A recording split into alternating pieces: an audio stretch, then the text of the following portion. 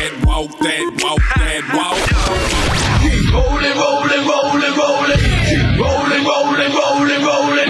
Keep rolling. This is Walk and Roll Live. This is Walk and Roll Live, a podcast dedicated to the disabled community, sharing stories of courage and triumph, joy and discovery, and everyday successes and challenges. Now, here are your hosts, Doug Vincent and Eric Aguilar. Well, hello, and welcome back to Walk and Roll Live. Thank you so much for taking the time to listen. We appreciate that very, very much. I'm with my buddy Eric. How you doing, bud?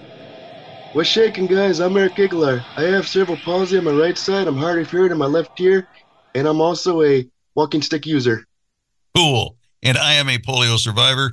Used crutches for years and years and years, and then slowly transitioned over about a 20-year period into a wheelchair.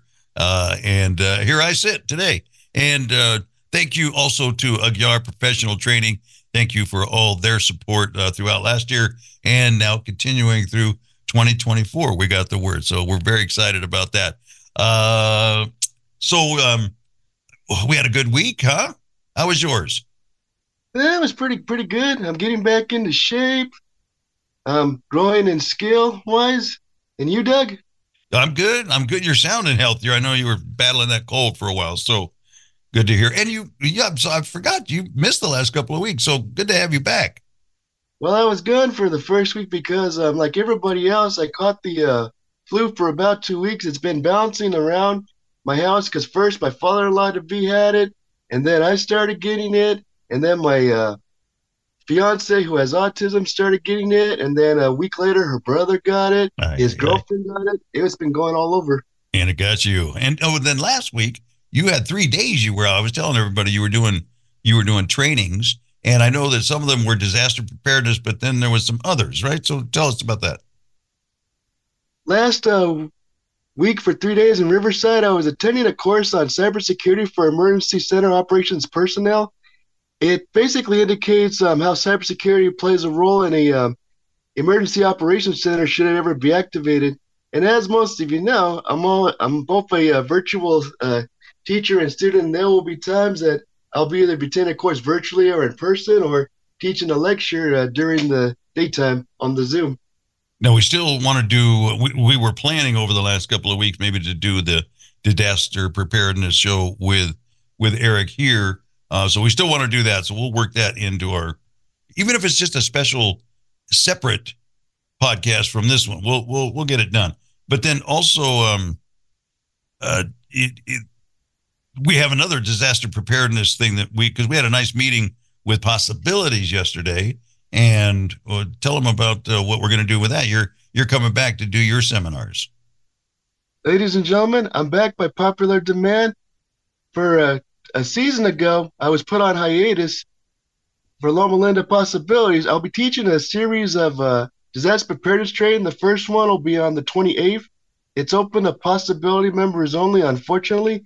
It's going to indicate on how to prepare your own personal kits in the event of a disaster and how to come up with your own emergency plan. Very nice. More on that later. Yeah, absolutely. And we talked about getting the materials that you'll need, so you'll have those available. It'll be a hybrid. There's going to be in person, and you can also join it on Zoom if you're a Possibilities member. I like to, we talked with Cody yesterday. Cody Williams is the executive director for Possibilities, and I meant to ask her that if it would be open beyond that. But then you could also join Possibilities and be eligible for this class as well. So that's another option that you have. But then also some actual physical materials that we're going to be handing out, like a disaster preparedness starter kit, right? Is that what we talked about? It's mainly a PDF emergency preparedness checklist. It's more like, I call it like a treasure map or a scavenger hunt, if you will. It's a good way to practice on how to build your own kit. And then the other form is an emergency plan, like it'll have like your phone number, your address, the name of your doctors, the medication, the allergies you may have, should something ever happen, heaven forbid, things like that. And meeting spots, right? Like a family meeting spot where everybody knows in a case of emergency, you go here, things like that. But I think there was also conversation about some kind of physical kit that we would be handing out. We're trying to secure those. So we'll stay tuned. We'll get you more details on that. Yeah. All right. So, and then the other thing that came out of the meeting is possibilities offered to support our podcast, Walk and Roll Live. So there is going to be our own page within the possibilities page that will give you more information about what we're doing, how to get to the podcast, all of those things. So that's very exciting to get that kind of support. Yeah. Right. So guess what I did this week? I've been working on this for a while, and finally I had the folks from Mobility Professionals come out. They're in Southern California, and they came out to the house and brought like 3 different new wheelchairs for me to check out and do a demo. And I settled on one of them. So they took all the measurements, measured me, measured a couple of my older chairs to see, and then I kind of was dialing the different features that I want. It's after you've had a couple of chairs over 20 years, you learn what works and what doesn't work so well for you, and you can. And the manufacturers are all wonderful. They dial these things. I have never been measured more for anything. It's like going to get a fine tailored suit for yourself. They measure every which way, the width of your hips and the length of your arms and all of these things to make it fit you like better than a glove, really. It's also like getting a brand new car, because when it comes to getting a brand new car, you're not going to get the first car that you see. Yeah, that's for sure. Yeah, exactly. Or it may not be you might not love everything about it, but once you go forward, then you know what you're looking for. So yeah, I definitely knew what I was looking for. So hopefully that will be here in the next couple of months. It takes a while to put these things together. So I'm excited about that. Yeah, I didn't really realize the other one really needed to work because I was calling in to them for some help with my older one, just an adjustment. And then they started talking about, are you ready for a new chair? And at first I said no. And then the more I thought about it and some of the things that are starting to kind of fall apart on the older ones, I'm saying, yeah, it's probably time. So I'm really glad I did, because I definitely am ready. So looking forward to that. So today, kind of a different topic. We are going to be talking with Grady Jennings, who is with the Dignity Group. And we're going to be talking about, in addition to other things, SNTs, which is a special needs trust, and more financial planning for families with special needs children as they're here. And then as adults, the parents get older and pass on. You want to leave something behind to make sure that your kids are taken care of. So we're going to delve into that here in just a little bit here on Walk and Roll Live. We'll be right back, folks, and we will be handling this thing with dignity. Introducing Ugyar Professional Training, where we believe your greatest asset is your team. Investing in their development, knowledge, and happiness is crucial for the success and growth of your business. To reach new heights, you need to hire smart, talented individuals and empower them to work in their areas of strength and passion. At Ugyar Professional Training, we're dedicated to helping your employees become happier, more productive, and fulfilled, because when your team thrives, your business thrives. We can help your workplace work better. We offer customized workshops and one-on-one coaching to help teams and leaders build trust and have better communication. We also offer strategic planning sessions, among other services. Elevate your team with Ugyar Professional Training.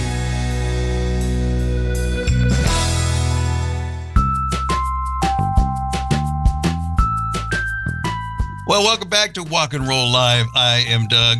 That is Eric. How you doing, buddy? Hey, how you doing, guys? I'm Eric Aguilar. All right, we're very excited about our guest today. This kind of dawned on me a few weeks ago as I'm looking for different guests to have on, and he's got to look right under my nose. Mr. Grady Jennings from Dignity Group. Now, just a little history and a little, to be transparent, I've known Grady for 10 years, something like that. Now we have served on the board together at Anthesis, who we've talked a couple of times about on our podcast. And he also did my trust, my living trust, a few years ago in his organization. So he does those services as well. But for our purposes here on Walk and Roll Live, our podcast, we want to talk about everything that impacts the disabled community. So that's kind of where this got started. I was looking on your website and getting a little more background on yourself and how this all started. You had a son with special needs. And so tell us more about what was the inception for the organization. Well, the inception as Dignity Group really kind of started back in 1997. It's just kind of a thing that I thought that was important to families. Again, I had a son who was born with Down syndrome, and my background comes out of the estate planning and the financial world. And I realized that, again, ignoring my son's health issues and his education issues in this new world that we entered into with an individual who had special needs, I also realized at that point that whatever I was setting out to do for my family was going to possibly have a negative impact on my son based on traditional planning and traditional thinking. And so with that, again, you're into all the alphabet soup of different agencies that you come along. And what I realized is that there was just not enough information or a lot of information at that point in time to really help families understand what I call the economic and legal aspects of having a child with special needs. And again, different types of rules that kind of applied along the way. And so honestly, Doug, I didn't know if I was the only ignorant person out there. So my wife and I had gotten involved in the special needs community very early. And so what we asked families that we got to know is if they'd be willing to become our cadavers so we could effectively, see if this is kind of like, am I just the only one missing the boat, or do people know about things? Do they not know about things? And at the time, again, we were very, very young in our time frame with James. And so it was just kind of a learning curve. So what I did for 5 years was I, basically realized that there was a much larger issue here of needing for empowerment of information, education, as it related to these things. But I also still had to learn a lot about it as well, and trying to understand some of the dynamics of the Social Security system, understanding Medi-Cal, and again, even what's out there today compared to what was there in the very get-go. Are you tuning me out, Eric? Is that why you're putting your hands up there? No, sir. I'm answering a Texas while being on mute. Okay. I didn't know. Focus. I didn't know if you were trying to hide your face or trying to hide your face from seeing me. Not at all, sir. Continue. So in 1997 is when we kind of decided that it was enough to take public, for lack of a better word. Hey, Eric, I like the other picture of you better. Is that your way that you can go to the bathroom and hide at the same time? No, sir. That's a much better face rather than some photograph of a friend of yours who looks much better and younger than you. Yes, that was me in my high school senior year when I was 18. There you go. So basically, that's kind of how it got developed. And again, I also got involved right around the same time frame as when I also got involved with Anthesis, that was known as PVW at that point. And my theory for me was that at the time, my little guy was 8 years old, and I wanted to get involved into, what the adult community would be, transforming into, and trying to gear up for my son, who was 7 or 8 years old, knowing what the working world may look like down the road. So that was kind of some of my input and how I got involved with Anthesis and sitting on that board. But at the same token, then it also gave me that ability to start learning more about what was happening in the adult community as it related to the same things that I kind of faced as a young person. As a young father with a James in my world. Mm-hmm. Unfortunately, in 2006, when my little guy was 16, my wife passed away at that point, and so then it became just him and I. In 2009, unfortunately, he passed away as well. And that's where the Dignity Group made kind of a transition, because honestly, Doug, I didn't know if I wanted to stay inside the special needs community. And again, through conversations with people and a lot of soul searching, a friend of mine said, Grady, why don't you turn Dignity Group into a nonprofit? You're good at what you do. And so that's when we then kind of worked the path down as Dignity Group becoming a nonprofit, which we did back in 2010. So here we are. Let me jump in here real quick. So I'm learning so much already. So you really hadn't gone and kind of finished that whole journey of discovery with your son and taking care of his needs before he passed. You were kind of in the middle of all that learning. Well, again, at my personal level, we had, because my wife and I kind of started our path back in 1994 with some of our planning, for lack of a better word. Okay. But as it related to Dignity Group, we saw families that were of all ages. Special needs doesn't have a bias. Okay. And so, again, with our young families where kids were prior to the age of 18, there were certain things that my son would have been entitled to, but I was the one who disqualified him. Okay. Based on the world looking at my income and my assets. Well, this is what I want you to cover, because I'm sure we'll get to it, because I'm coming into this, and I wanted to ask you about kind of estate planning for when parents pass on and they leave their disabled adult children behind, so they're prepared for that. But I'm just learning from what you're saying so far. There's so much more to it, and I'm wondering too, if were there tools in place, or did you have to, within whatever the financial planning community was, were there things that you could utilize to help your children? So to take today, so let's take that real quick. So, for example, James at age 8, or when he was under the age of 18, his disability said he would have been eligible for benefits from SSI. Okay. Yeah. But with SSI, which is administered through the Social Security program, it's an income and asset-based test. When he was under the age of 18, the system wanted to look at me to see how much money I made and how much money I had, okay, yeah. Resources. So even though James, in theory, qualified for benefits, I was the one who disqualified him for Social Security. Is that the way it still is today? It is still that way today for an individual who's under the age of 18. Now, once James reached age 18, Social Security no longer cared about how much money I made or how much money I had. Even though life's circumstances didn't change one bit. Correct. Right. So because now he was an 18-year-old, so now everything was measured on him and on his basis. And again, that was for the purpose of Social Security.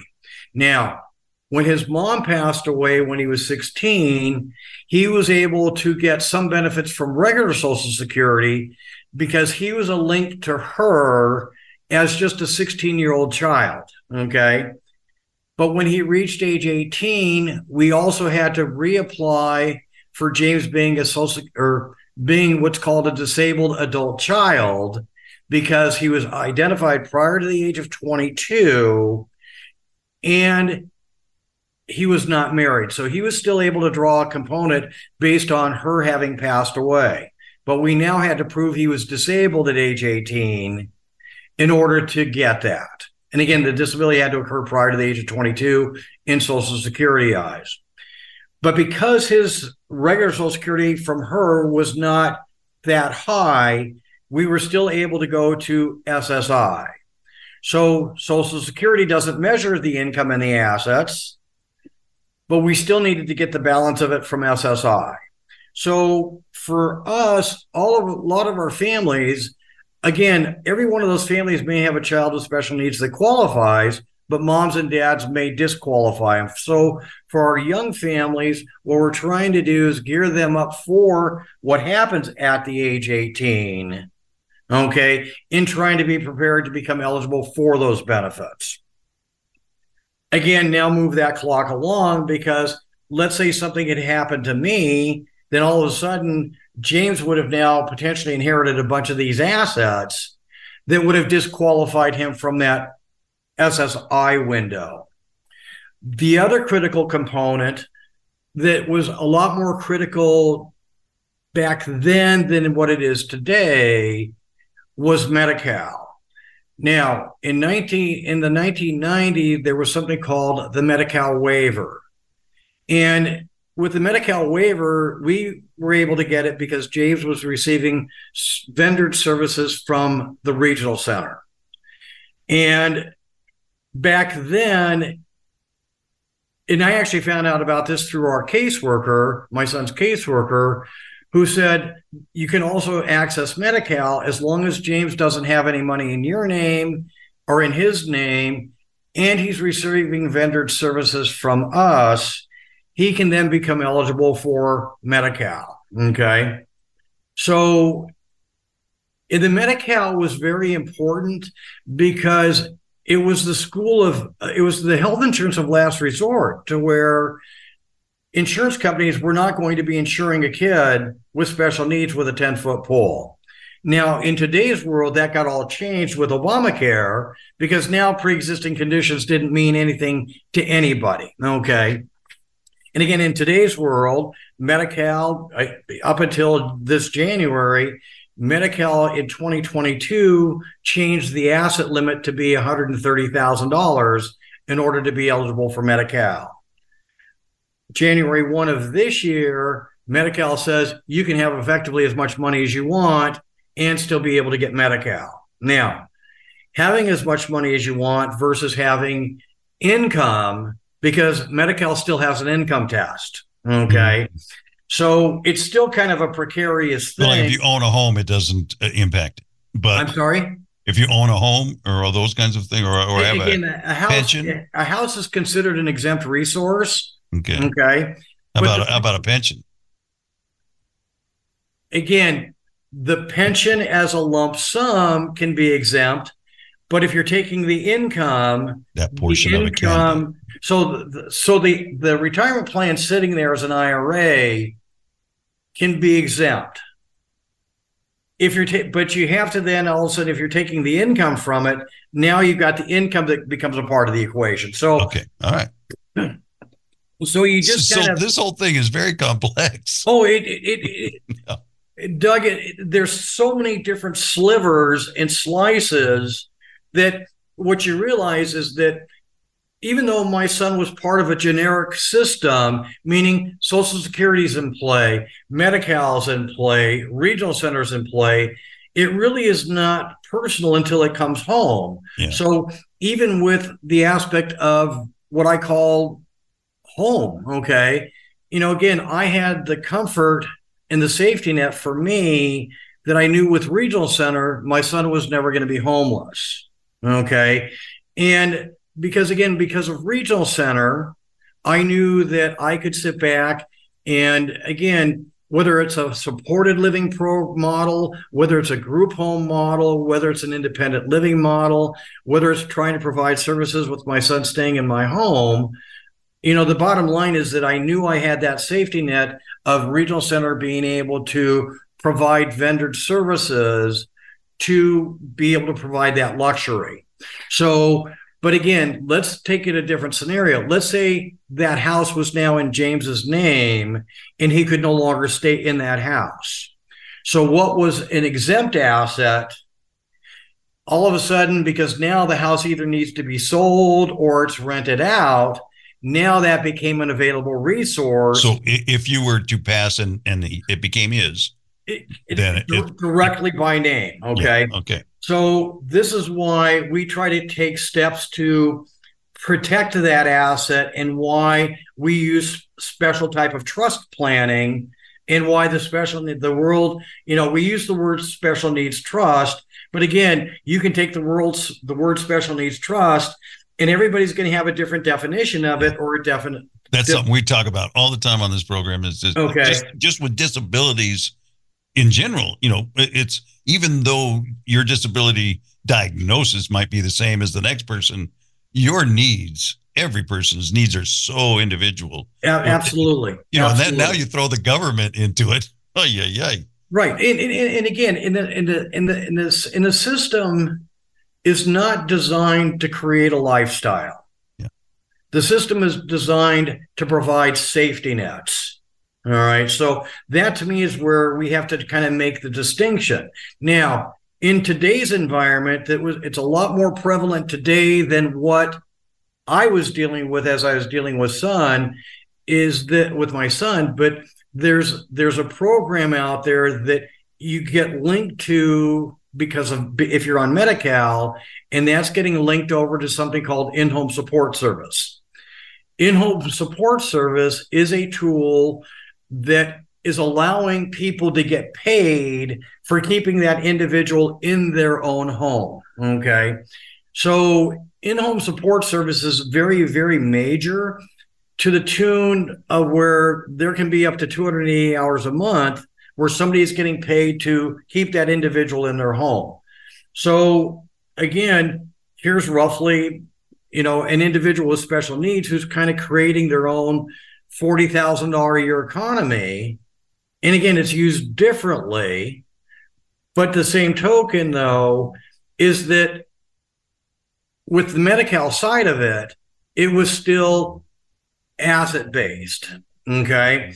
So again, up until this year, again, we up until just a couple of years ago, we had the cap of $2,000 that an individual could have and not worry about the Medi-Cal. And it was only in 2017 because, again, let's say the house was in my own name and I was getting Medi-Cal.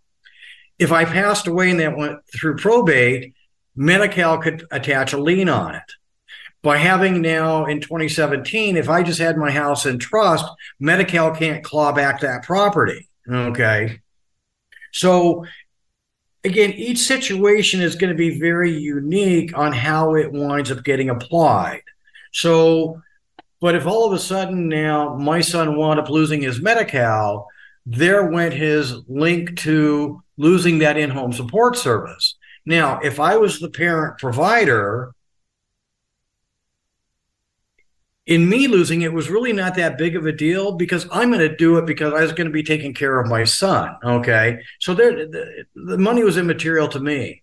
Let me ask you, the in-home support services, it can be a family member or it can be an outside entity. Correct. Okay. Or an outside individual, whatever the case might be. Okay. So, but for me, I know that what I was doing as a father, I was doing indirectly as a labor of love. Okay. Mm-hmm. So I'm going to take care of my son no matter what. But if I were to pass away tomorrow, nobody else is going to necessarily have that same labor of love. Right. Okay. So again, it kind of creates its own degree of dynamics. All right. Well, and it seems like this is where it really becomes important. For parents that want to make sure that, especially once they pass on, that their child isn't taken advantage of, or heaven forbid, out on the street. Well, and Doug, I think you and I both know, and this is where, again, I try to talk to my families, is that no matter what happens, we are at the risk of what we don't know. Okay, and the way I look at it is that I can't protect myself enough that if somebody wants to do bad, they're going to do bad. Yeah. Okay. And, I always used to sit back and say is that there was two things I couldn't protect my son from. I couldn't protect him from his own behaviors, nor could I protect him from the actions of somebody who wanted to do bad. Okay. Yep. So, and there's just nothing I can do to solve that problem. There's nothing I can do. Now, when I have the money protected in, say, a protected tool, now I at least potentially have some eyes that are going to make that preventative or discourage. But that's why I always like to create, successors and, backups to successors and, try to get as much in the way of checks and balances as I possibly can.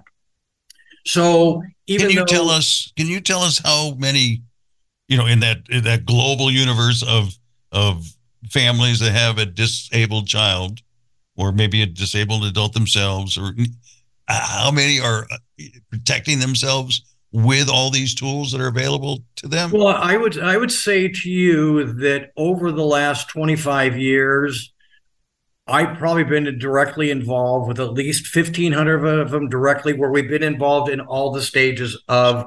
Do you have any idea what percentage of that global universe would be?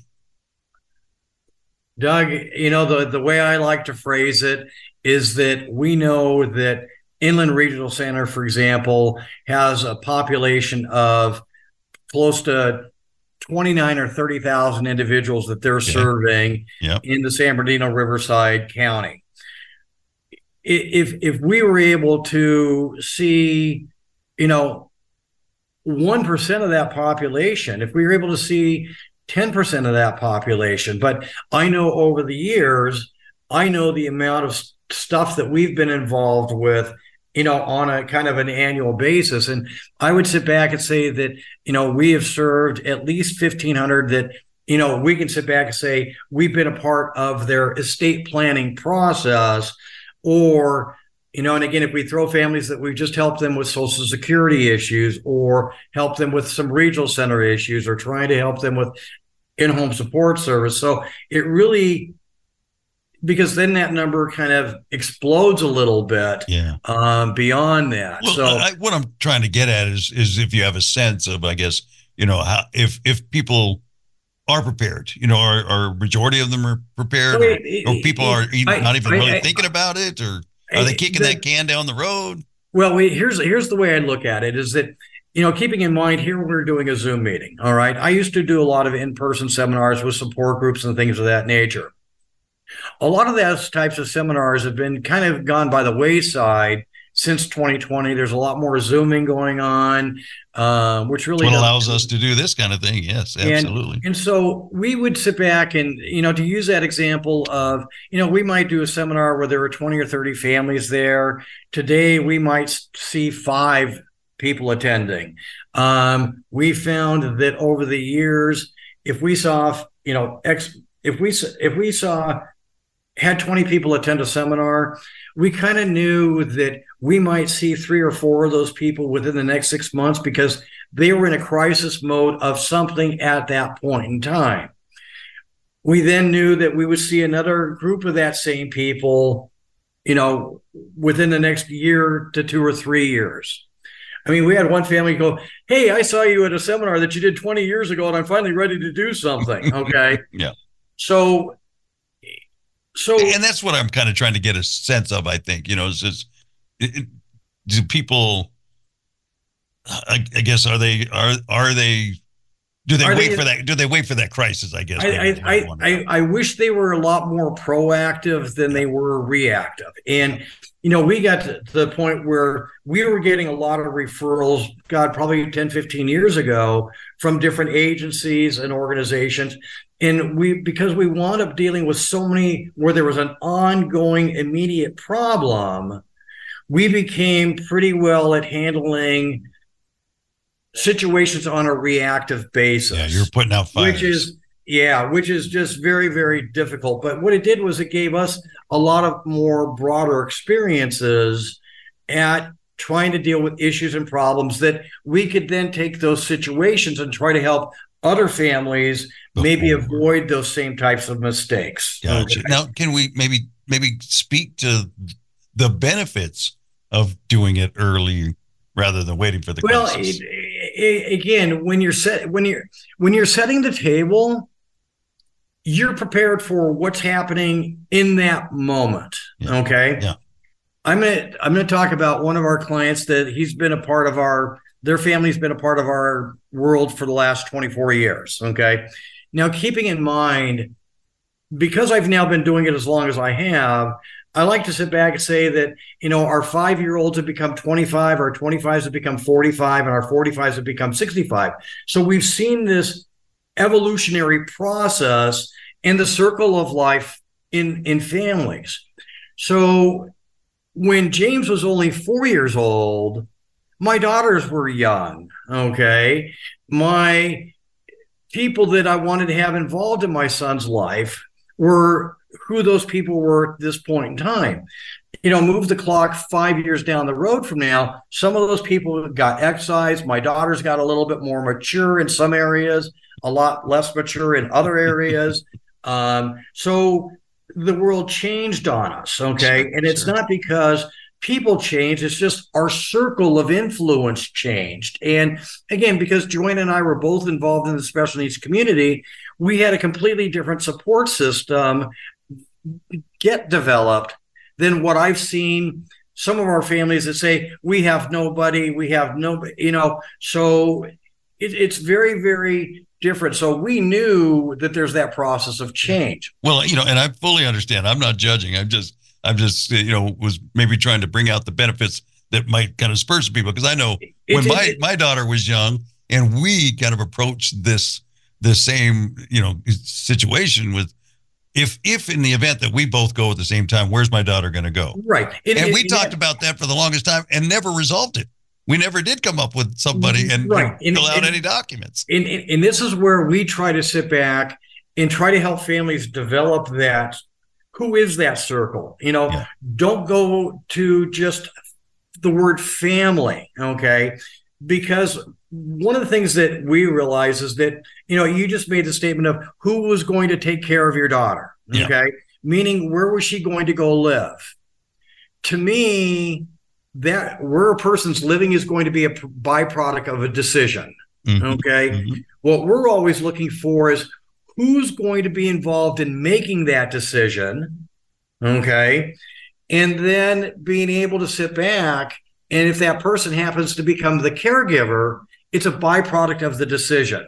So I always wanted the pressure off my daughters that I did not want them to feel that they were going to have to be a caregiver for their brother.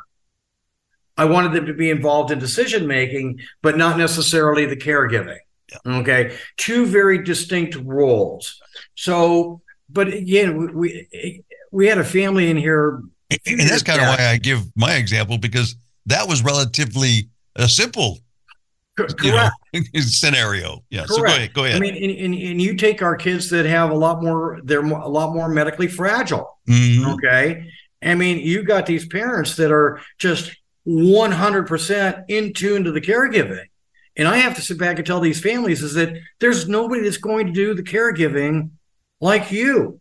And it's a sad wake-up call, except until I get to the one spot, is that when I take a look in general at our individual special needs, what I see is a general happiness and peace with themselves and who they are in general, okay, that the parents who have all the stress of worrying, they don't have. Mm-hmm. And, again, as much as I worried about my son, heck, I felt like I could probably put him out on Euclid.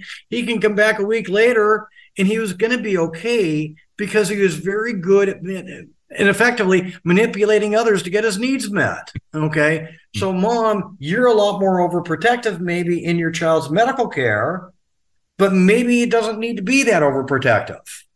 Okay. So, and again, my son was going to let people know what his needs were going to be. He didn't have to have full communication. He could point in and out as long as he could see the in and out sign. And guess what? He wanted an in and out burger. Okay. Reading? How can you not say a kid doesn't read when he knows what in and out is? He knows what McDonald's is. Yeah. That's reading to me, So again, it sometimes it boils down to perspective. It boils down to thinking.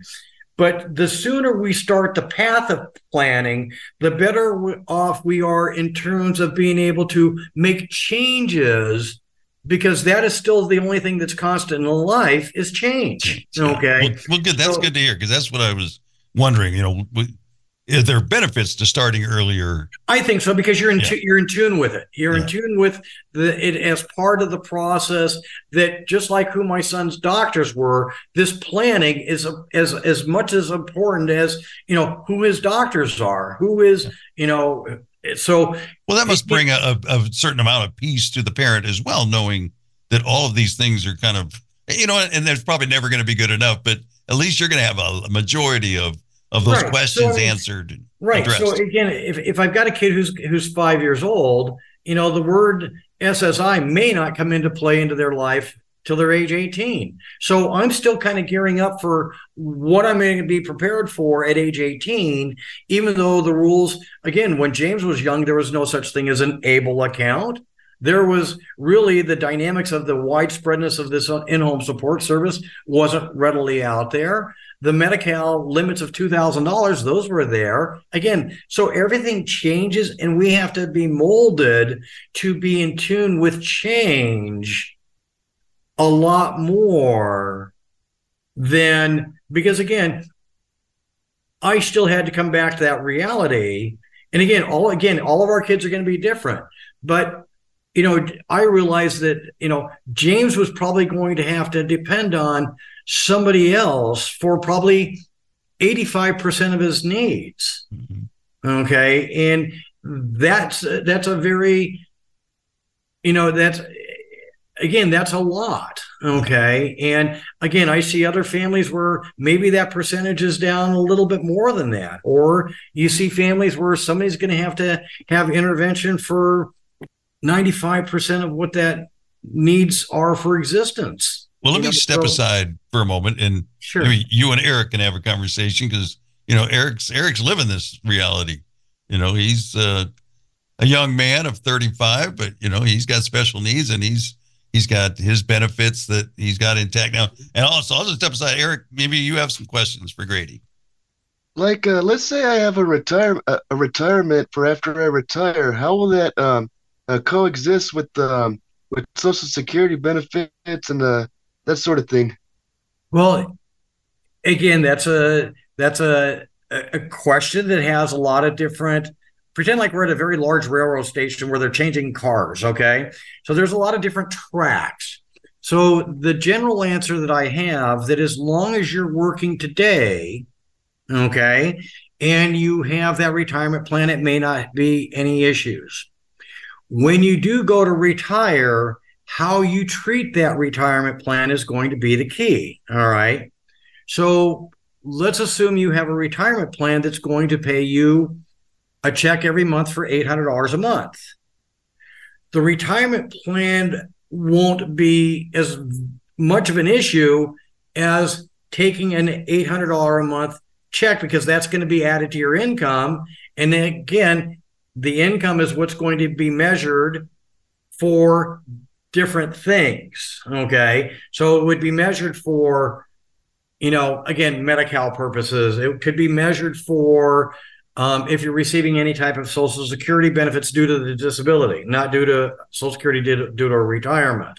So it just has some, again, you kind of almost got to get out there, but because I see the world today and the way the world is described today compared to what it was is a little bit different. That's why it's hard to kind of pin it down. Okay.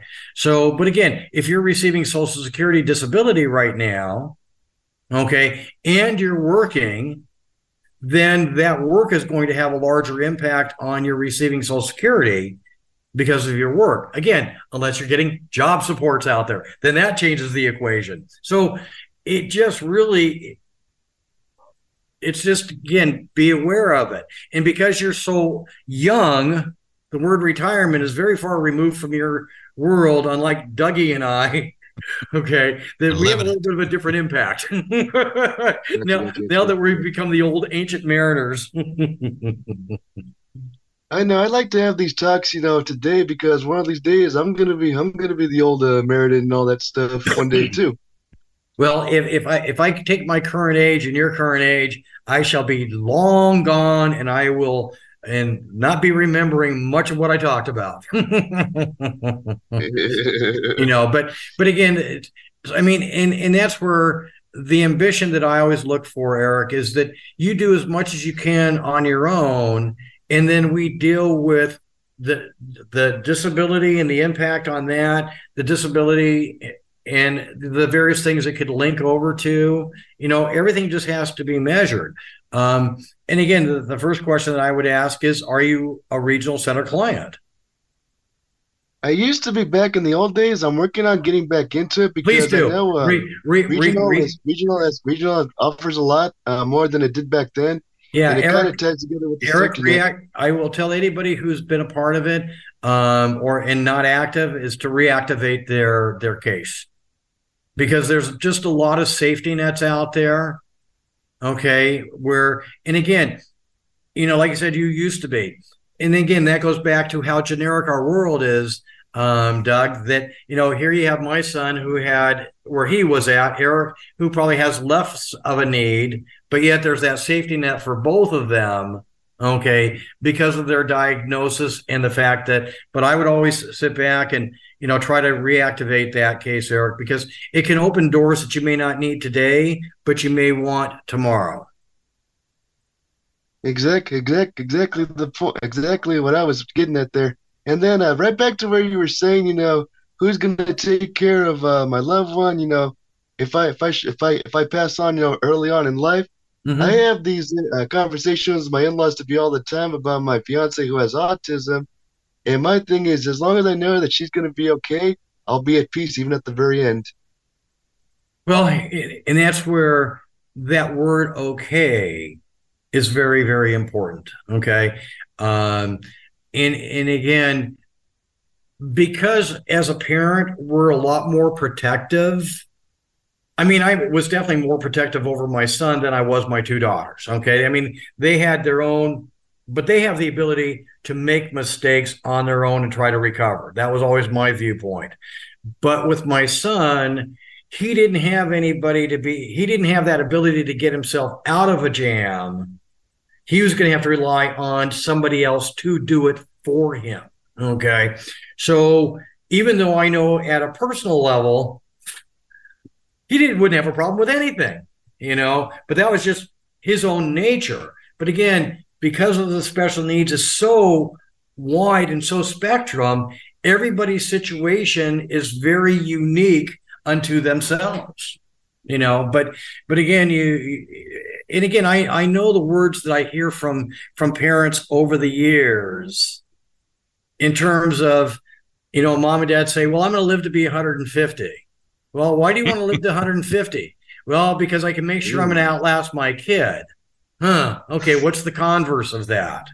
And you just realize that there's a lot more fears as it relates to our kids of who's going to be there, because the parent thinks that many times they have to, and a lot of times I see other families that are making very, very difficult decisions to have their child living outside the home and, relying on others because, they've taken that says that I'm not going to be there forever and I need to get that housing satisfied and situated in a different way. So, I feel like we could do a whole episode on this, this concept where I feel like sometimes those parents, when they do so much, they never find out the capabilities of their special needs children. Well, and Doug, I don't know about, I know some of your past, okay? Yep. But I was a firm believer that for the most part, what's that? You take two steps forward, back one. Sometimes you take one step forward, backwards two. And I really do believe that you learn by falling. Okay. Yep. You learn how to pick yourself up. You learn how to get there. Okay. Literally and figuratively. Right. Yes. And that's why I said, I know where your world's at, and you and I have had this conversation. Yeah. But the bottom line is that I was so afraid to even let my son fall. We never gave them the ability to learn how to pick themselves back up because we were there trying to prevent it at all possible costs. Okay. And again, I say that in a generic world, not specific to any situation right. or world. And me too. Yeah. So, the dynamic of it is just really, really, because we don't let them fall, and again, sometimes you're worried about letting them fall. And then what do I do with that recovery process? Is the recovery process going to be much more harder if I do have to get involved, so. But also then you learn what your child's limitations are. Then, if he tests his boundaries, then you know where you have to get involved and what his limitations are. We had a guest last week, Carlos Mileta, who became disabled later in life. But in his conversations with me, when I met him years ago, he would always say, the body can do anything. It's the mind that, will give up first before the body will, and I think about that in the context of my life. in just some of the conversation we've had here today, I demonstrated over the course of my life that I could make a living for myself, live independently, all those things. Mm-hmm. I demonstrated that. So at any point in my life where I fell on hard times and I thought, well, maybe I can collect SSI. Nope, boom, that door was shut in my face real quick. It took no time whatsoever to see that I was not eligible for SSI, because I had already demonstrated that I could work and take care of myself. But I met the criteria because that you're talking about today, that I had the limitations at 1 year old. Right. So if I could have very well taken my parents, not me, because I didn't have the decision making at that time, but my parents could have started me down that path of getting SSI and getting, all those things through the government to take care of me for the rest of my life. But no, they chose to test my limits and see what I was capable of. Correct. Well, and this is where, and again, that's my experience. I'm not saying that no. Everybody can go through that. And again, Doug, I absolutely applaud that. And the one thing that, again, keeping in mind, a lot of the individuals that we're working with are more on the cognitive development side, the autism spectrum. Yes. So again, just to use that as in today's world, your situation would not have qualified for regional center services based on your diagnosis. Now, if you'd had cognitive issues along with the physical issues, now that door has that ability to open. So I would sit back and tell you that for our perspective, we are, probably 90% of the individuals and families that we see are a regional center client. We're dealing with the cognitive weaknesses, for lack of a better word. I don't even know what's politically correct anymore. Okay. So, and that's where you kind of sit back and see the differences. And that's where, again, even within the autism community, there's such a spectrum that, again, you've got it at this end where you're going to have that individual who's going to develop, explore, whatever the case might be, to all the way to the other end where it's nonverbal. You're dealing with some mental health issues also, maybe some seizure issues.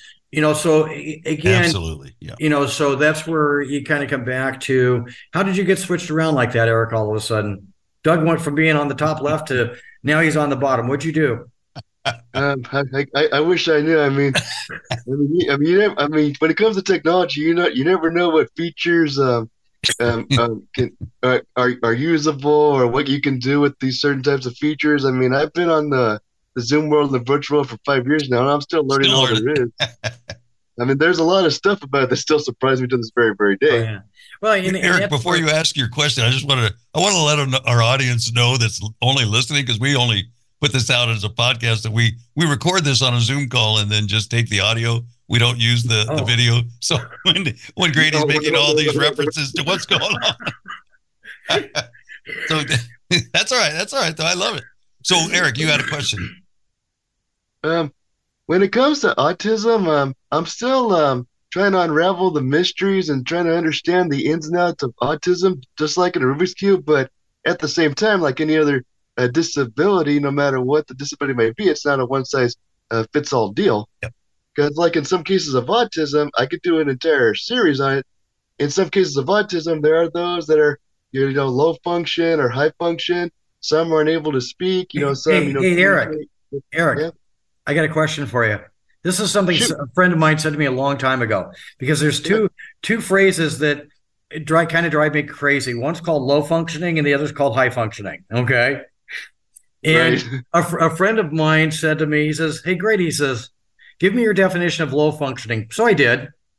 He says, "Now give me your definition of high functioning." I did. He says, "So now what's medium functioning?" Huh? I was kind of sort of thinking about calling it a kind of like a and B type of term instead of a high and low.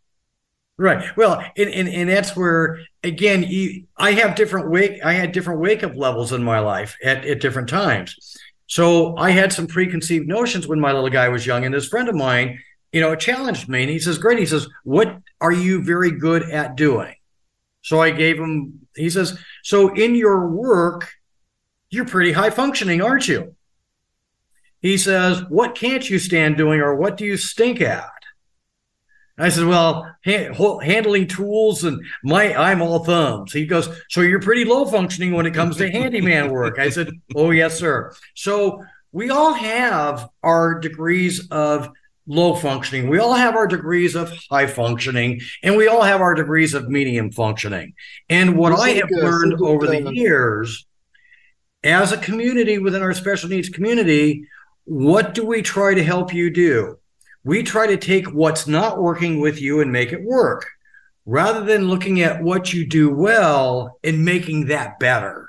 So because that's what I do. I study so I can become better at what I do. I don't go anywhere near stuff that I don't want to know. I don't care to know. I'm not going to go read a handbook about how to use a tool. Why? So it's like a subject matter expertise. And it goes back to, instead of looking at what you can do, always focusing on what you can do. Right. And again, make what you do, be better at what you do, and not care about what you can't do. So if you can't do something, either A, don't do it, or find somebody to do it for you. Hello. I don't like to do gardening. Guess what? I got me a gardener. Well, I think on that note, we have thoroughly confused people, probably. Doug, it is a thoroughly confusing subject. Yeah, and I think that's what comes across for folks. So that's the point I want to make is so for people that are listening to this and thinking, I'm coming away maybe with more questions than I had before. There's places to get those answers. Dignity Group is one. So definitely we'll put you up on our website so people can contact you and start this conversation where needed. What's the first steps people can take? Is saying, I need help. Well, and again, Doug, it's you just got to realize that sometimes we just don't have that ability to get it figured, and the system doesn't have a menu that says, hey, here's your shopping list. Okay. It just doesn't work that way. So, and I found for me as a parent that being involved with the different support groups, the greatest network of information, I think, came from other families. So another family I may have heard something about, but I got to do my own investigation to see if it's going to be something that was going to be applicable to me or to not. But being able to work those resources, and, there's thoughts and opinions on a lot of different things, but, I could sit back and have this conversation all day long, and we don't have all day long or the next 3 weeks to have us all in conversation about all this stuff. It's just a lot, so. Yeah. So better to get started than not do nothing. Yeah. Not do anything. Sorry. Again, let me figure out how this world of special needs with this special needs individual I have. And if I feel like I got something established, is it been fine-tuned, or is there something I'm missing because I'm so stuck in what my existing world is, trying to get through it. So, and here's an organization that has done a lot of that investigating. And, so there's a bit of a shortcut. And that's what we try to sit back and look at, is that, we have certain experiences, but now those experiences also include sitting down with people and say, I don't want you to tell me what I don't want to hear. So you got that other side. Yeah. And so it's been a very interesting ride. And, we've been blessed with the families that we've been able to meet over the years, the organizations that we've been able to be a part of. And for that, I know that I'm very, very blessed. And we do the best that we can. And, sometimes most of our family situations we're able to help. There's others that, you wish you could do something and you just realize your hands are tied, as to what you can do, so, just kind of go from there.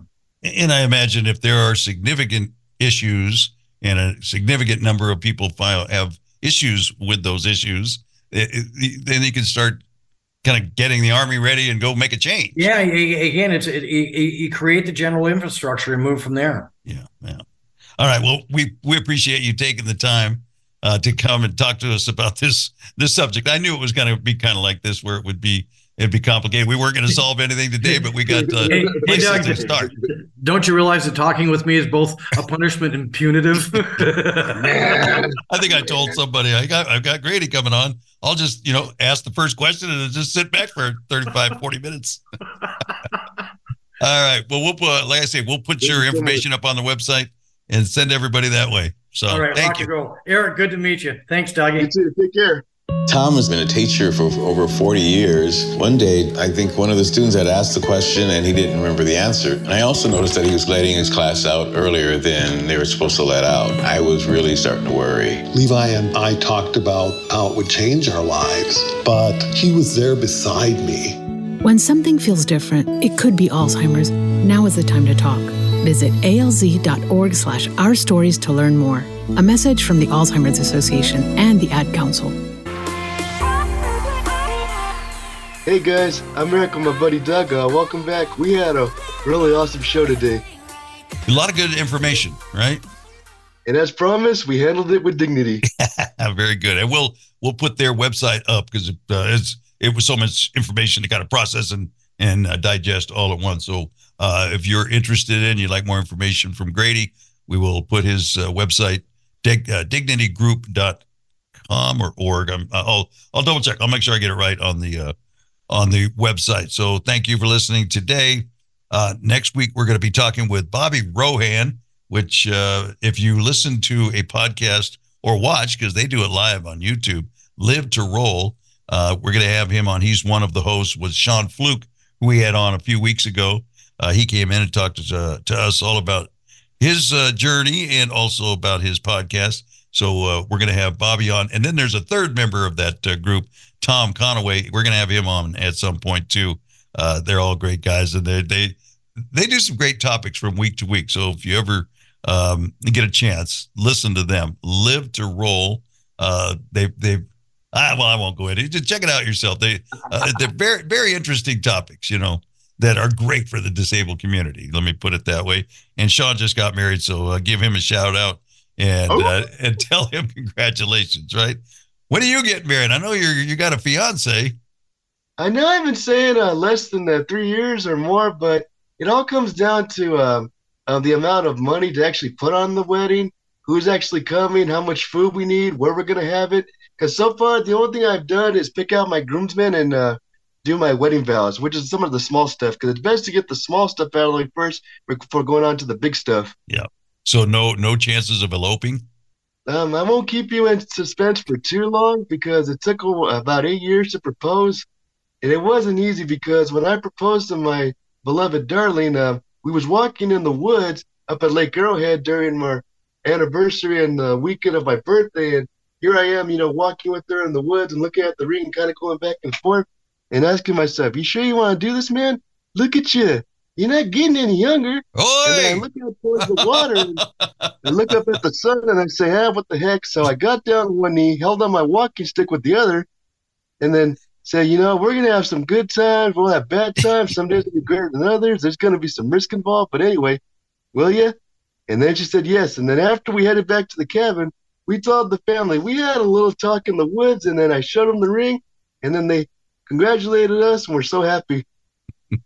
You're a lucky man. You said you're not getting any older or younger, and you said, what the heck, in the same sentence before you proposed, and she still said yes. Good for you.